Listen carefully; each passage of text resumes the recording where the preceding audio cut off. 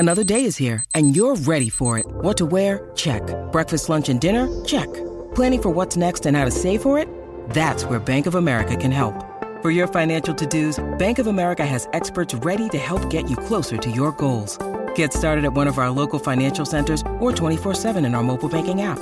Find a location near you at bankofamerica.com/talktous. What would you like the power to do? Mobile banking requires downloading the app and is only available for select devices. Message and data rates may apply. Bank of America N.A., member FDIC. At Evernorth Health Services, we believe costs shouldn't get in the way of life-changing care, and we're doing everything in our power to make it possible. Behavioral health solutions that also keep your projections at their best? It's possible. Pharmacy benefits that benefit your bottom line? It's possible. Complex specialty care that cares about your ROI? It's possible. Because we're already doing it. All while saving businesses billions. That's Wonder made possible. Learn more at evernorth.com/wonder. Hey guys, welcome to this week's podcast episode. I'm really excited about today's guest. He's multifaceted and multi-talented. His name is Dick Wybrow. He's a full-time author. He's going to talk about all his books, but he's got extensive experience in television and radio and media, which I love talking to entrepreneurs in this space these days with social media. And I'm happy to welcome him to the show. So Dick, welcome. Dr. Lou, thank you for having me, and I'm excited to be called multifaceted because that could be called talented or somebody who is unable to pick a single career. Because I've done a lot of different stuff along the way, but no, I'm really excited to be here from sunny, beautiful Auckland, New Zealand. Yeah, I'm called multifaceted myself because I am involved in different things, and it's hard for me to just focus on one thing because my biggest fear is what if that goes away? So I'm always having my hand in different things. So, but mine's less about a word about if it goes away and just more about, what's that new shiny object I'm going to chase after. Writing has always been center line for me. I've always done that. Yeah. But, from, like I said, from stand up to radio to TV and all the various script writing in between, it's always been like, I'm like a cat or like a little dog running through a field, seeing a bug fly away. Yeah. Well, what's interesting is you've got a lot of different superpowers. You call narcolepsy your superpower, so we'll talk about that. But kind of set the stage of how you went from media, television, radio into being a full-time author now.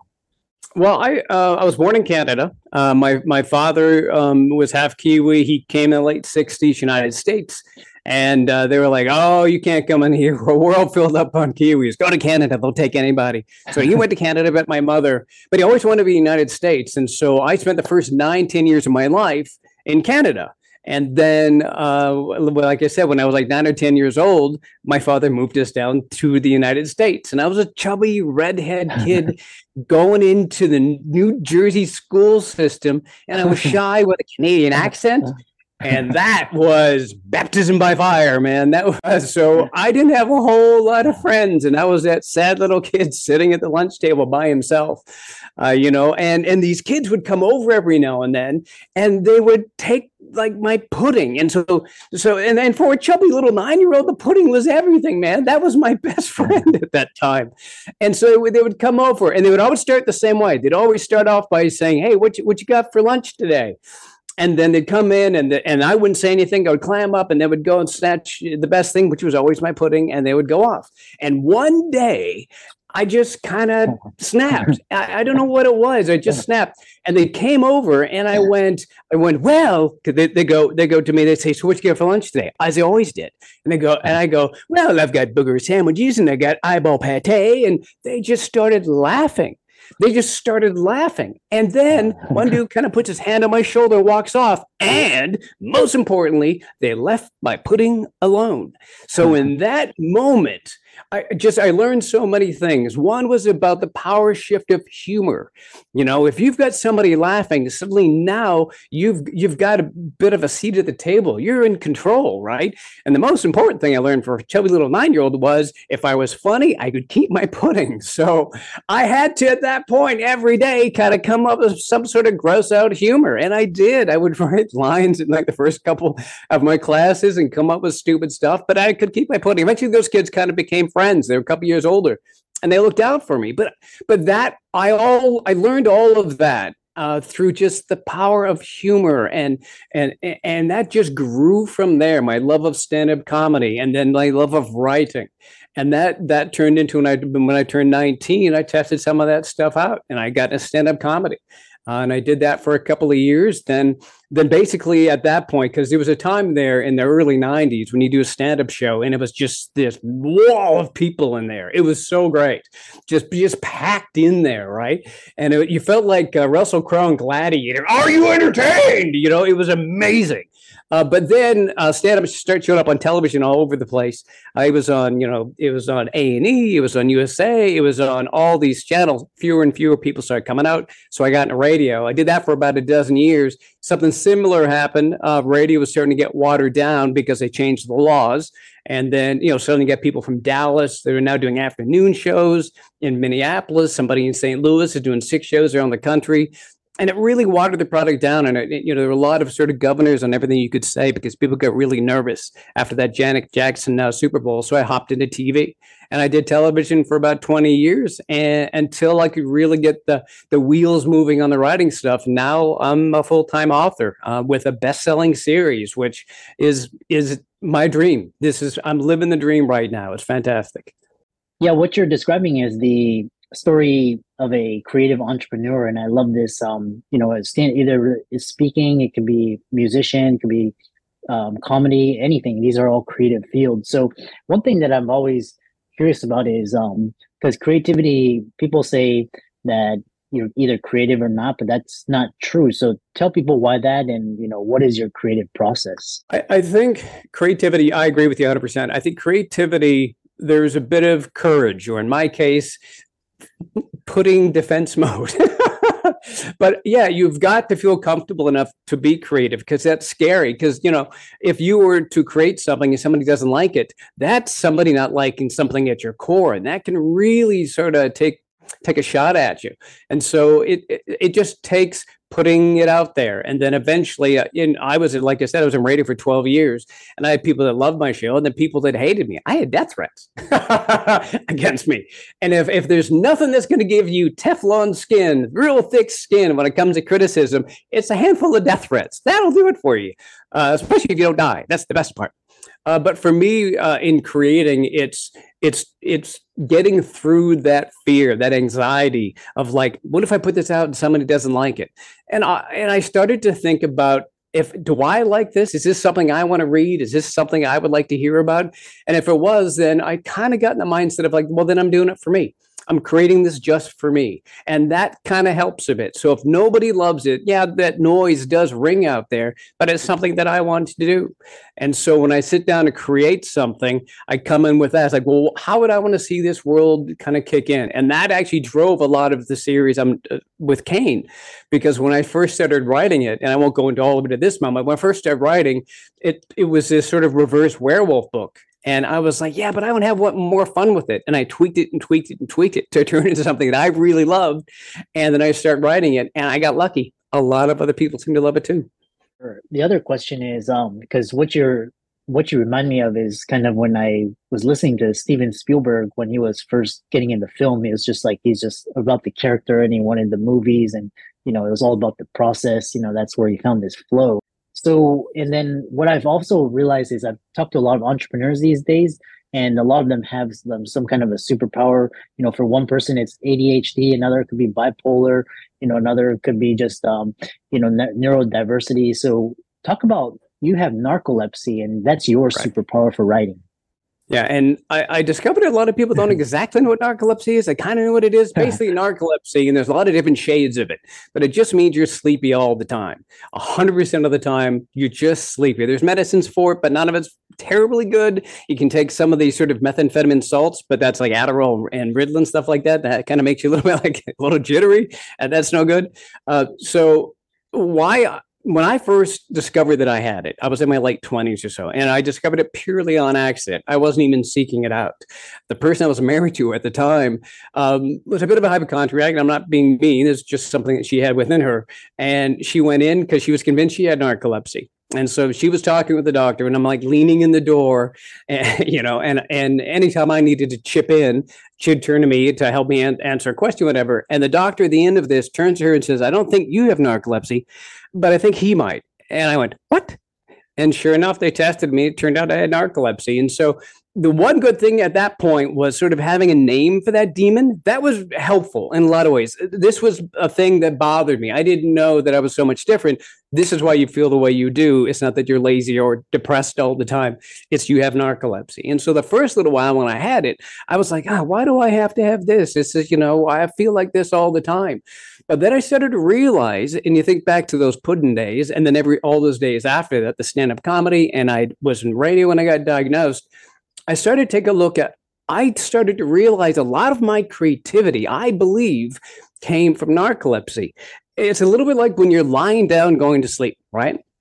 And as you're about to fall asleep, you get into that creative zone and you come up with those amazing ideas and you say to yourself, wow, that is really good. I should write that down. And you wake up the next morning and you can't remember it and you didn't write it down. Well, that zone that you lie down, that little dream sort of state you're in, I'm in that state 85% of my day. I'm in that sort of zony, dreamy state.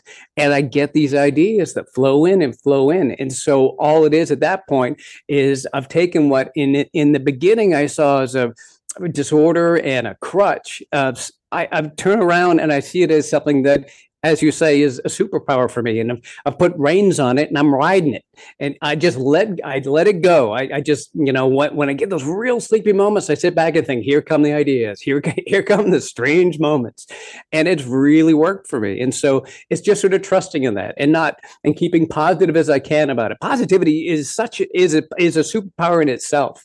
And people like this. You see people around you like, man, that person is really positive all the time. And I don't know, when you sort of put that positivity out, it does reflect back to you. So I've embraced it as a superpower. I'm really positive about it, and the rewards are coming in. Ryan Reynolds here from Mint Mobile. With the price of just about everything going up during inflation, we thought we'd bring our prices down. So to help us, we brought in a reverse auctioneer, which is apparently a thing.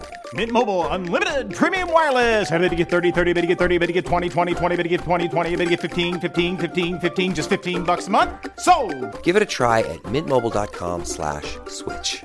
$45 up front for 3 months plus taxes and fees. Promo rate for new customers for limited time. Unlimited more than 40 gigabytes per month. Slows full terms at mintmobile.com.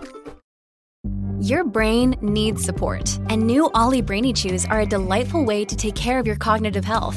Made with scientifically backed ingredients like Thai ginger, L-theanine, and caffeine, Brainy Chews support healthy brain function and help you find your focus, stay chill, or get energized. Be kind to your mind and get these nootropic chews at ollie.com. That's OLLY.com. These statements have not been evaluated by the Food and Drug Administration. This product is not intended to diagnose, treat, cure, or prevent any disease. Yeah, really fascinating because, I can tell, I can talk to you, and I can feel your flow. So the other question is, what's the best moment you experienced when writing a book, and what is your number one goal when you're crafting a story? Is it just to get into these flow states and kind of just create and write, or is it, to entertain? Kind of describe that for the audience. The best moments for me are when I'm sitting down and I'm just sort of in that zone. And it often sitting down to write is it's a job. It's hard to do. But and there's many times when I sit down to do it, I'm like, oh no, actually I've got to clean the floor. Oh no, I've got to fold clothes. Oh, my lawn looks amazing right now because I'm right in the middle of finishing a book. But when I finally do force myself and sit down and do it, after a couple hours, I really do get into a zone. And it's no longer me sort of forcing those words onto the page. It's almost like this reverse flow in a way, right? They start to kind of come into me, even to such a point where I'll laugh because this sort of line will come into my head. It's funny because I have readers all the time say, "This is so funny. How did you come up with this?" Like, I don't know. That line dropped into my head. And not to name drop, but one of the people that best described this to me, when I was in radio, I got to interview all these old rock stars. And one of them's Tom Petty. And people would always ask him about creativity. And as he described it, he said, creativity is like these little gifts that come down. I can sit and try and write something, but really they just sort of come down on their own schedule when they want to come on down, and you just got to be able to recognize those and embrace those. And so that's what it is for me, getting down into that zone, creating an environment to where I am open to those gifts coming down. And they do. And that's how the best stuff comes out onto the page. And so that's part of my creative process. It's working into that creativity, which almost seems counterintuitive. Just that job, sitting down at the desk, making myself do the thing I want to do. It's still hard to do, making myself do what I want to do, and then opening myself up to that flow. Yeah. And then the next question is, when you're creating this, so, a lot of people, they either create for themselves, to help them, or others create for others. And so when you do this creative process, and at the end of the process, let's say, how do you deal with criticism? Right. Like somebody doesn't like it, or, somebody loves it. How do you deal with that? Like I said, I have an advantage because I had death threats. So I'm not bothered by criticism. And to be honest, I see criticism as just more noise. But not even negative. Somebody was so engaged in what you wrote, what I put on the page. Somebody was so engaged, they sat down, took the time, pulled their phone out, opened the app, and typed something in. So that's somebody who's actually engaged in the writing. So I take that as a positive, regardless of what they might say. And there's plenty of times somebody might say something in a review of stuff they didn't like. And I've heard this many times. Somebody comes on and goes, oh, actually, I like that thing he didn't like. And then they might end up buying the book, which is totally great, which is totally fine with me. But my goal when I sit down and write is selfishly just to entertain myself. I just try and enjoy, the process, and I try and enjoy the characters, the interaction. And if I'm kind of laughing and enjoying the ride, it turns out in the end, other people do too. And, and it's also being sort of open when that starts to develop. And I have to remind myself of this. Like when I first sat down to write Cain, and I can't believe this, it was literally just over a year ago, not this past December, the December past. But when I sat down in my little quarter of a garage in New Zealand, it was just me. I was the only fan of Cain there was. But then when that grows, you start to have to be able to share your heart with these other people, because now they're invested. Now they have an emotional investment. And now I have an obligation to them to make sure that it's all going to be right. In fact, I had this amazing experience when I was just starting to write book 3. And I was sort of struggling with it. And I had some ideas, but I wasn't exactly sure where I was going to go. And every now and then I get readers that reach out to me, these reader groups. And I've spoken to people in Canada, the US, in Australia, and this one was in the UK. And so there's a Zoom call like you and I are talking right now. And I sat down and I was talking to this group in the UK, and this lovely woman in the UK who'd read the first 2 books. And all she said to me, and keep in mind that morning I've been struggling about, it's missing something. I can't get something. And she goes like, I can't wait to hear more about Cain's childhood. Because what happens in the story, real briefly, is Cain was a wolf who gets bitten by this infected man and turns into a 6'7" French Canadian. And the book is about him trying to discover the secret to turn back into a wolf again. But for a year, he spent on this farm in British Columbia with this lovely couple who took him in. And basically, he was a wolf raised by humans instead of a human raised by wolves. But they taught him about how to be human.